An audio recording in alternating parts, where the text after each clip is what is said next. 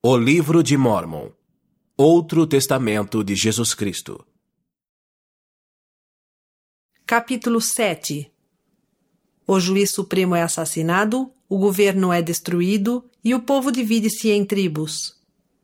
Jacó, um anticristo, torna-se rei de uma coligação de tribos.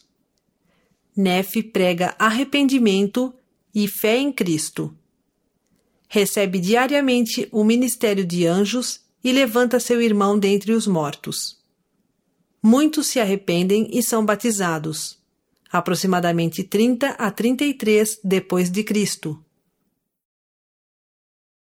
Ora, eis que vos mostrarei que não estabeleceram um rei na terra, mas nesse mesmo ano, sim, no 30º ano, destruíram, sim, assassinaram o juiz supremo da terra na cadeira de juiz.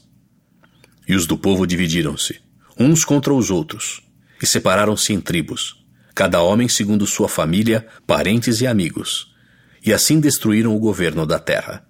E cada tribo nomeou um chefe ou comandante, e assim se converteram em tribos e chefes de tribos. Ora, eis que não havia homem algum entre eles que não tivesse uma grande família e muitos parentes e amigos. Portanto, suas tribos tornaram-se sumamente grandes. Ora, tudo isto foi feito sem que ainda houvesse guerras entre eles, e toda essa iniquidade caíra sobre o povo, porque eles se submeteram ao poder de Satanás. E os regulamentos do governo foram destruídos devido às combinações secretas de amigos e parentes dos que haviam assassinado os profetas. E causaram grande contenda na terra, de tal forma que a parte mais justa do povo se tornara quase toda iníqua. Sim, havia poucos homens justos entre eles. E assim, não haviam transcorrido 6 anos, e a maior parte do povo já se desviara de sua retidão. Como o cão que torna seu vômito, ou como a porca ao seu chafurdar na lama. Ora, os dessa combinação secreta, que tanta iniquidade havia trazido ao povo, reuniram-se e puseram como seu chefe um homem a quem chamavam Jacó. E chamaram-no rei, portanto, tornou-se rei desse bando iníquo, e ele era um dos principais entre os que haviam votado contra os profetas que testificaram acerca de Jesus. E aconteceu não serem eles tão numerosos como as tribos do povo, que estavam unidas, salvo no tocante às leis, que eram estabelecidas pelos respectivos chefes, cada qual segundo sua tribo. Contudo, eram inimigos. Embora não fosse um povo justo, estavam, entretanto, unidos em seu ódio contra os que haviam feito o convênio de destruir o governo. Portanto, Jacó, sendo rei do bando e vendo que seus inimigos eram muito mais numerosos que eles, ordenou a seu povo que se refugiasse na parte mais longínqua do norte, e que lá se estabelecesse um reino para eles, até que os dissidentes se unissem a eles, porque os lisonjeava, dizendo que haveria muitos dissidentes, e se tornassem suficientemente fortes para lutar contra as tribos do povo. E assim fizeram. E tão rápida foi sua marcha, que logo se viram fora do alcance do povo, que não pôde detê-los. E assim terminou o 30º ano, e essa era a condição do povo de Nefe. E aconteceu que no 31º ano estavam divididos em tribos, cada homem com sua família, parentes e amigos. Contudo haviam feito um tratado de não guerrearem entre si, mas não estavam de acordo no que se referia às suas leis e forma de governo, porque se haviam organizado segundo a vontade de seus chefes. Instituíram, porém, leis muito estritas, de que nenhuma tribo deveria ofender outra, de modo que, até certo ponto, tiveram paz na terra. Não obstante, seus corações haviam se desviado do Senhor seu Deus, e apedrejaram os profetas, expulsando-os de seu meio.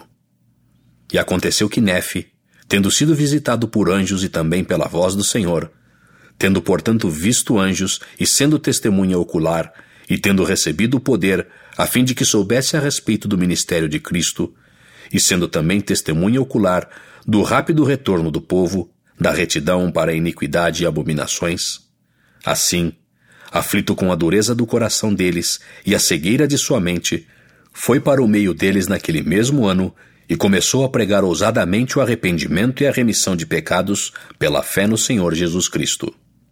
E ensinou-lhes muitas coisas, e como todas elas não podem ser escritas e parte delas não bastaria, não foram, portanto, escritas neste livro.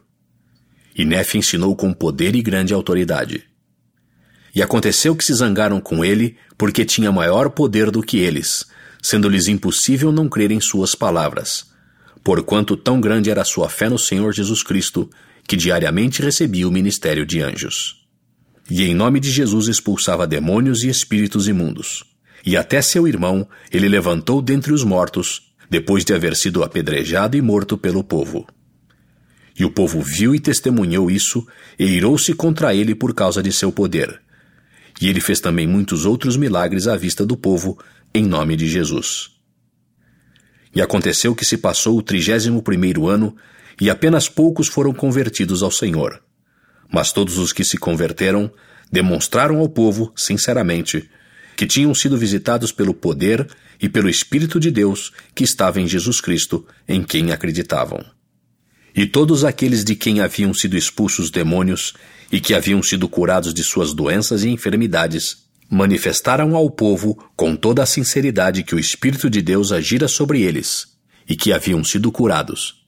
E também mostraram sinais e fizeram alguns milagres entre o povo. Assim também se passou o 32º ano, e Nefe clamou ao povo no princípio do 33º ano, e pregou-lhes arrependimento e remissão de pecados. Ora, quisera também que recordasseis que não houve, dentre os que se arrependeram, quem não tivesse sido batizado com água. Portanto, Nefe ordenou homens a este ministério, a fim de que todos os que viessem a eles fossem batizados com água, e isto como prova e testemunho, perante Deus e para o povo, de que se haviam arrependido e recebido a remissão de seus pecados. E no princípio desse ano, muitos receberam o batismo do arrependimento. E assim se passou a maior parte do ano.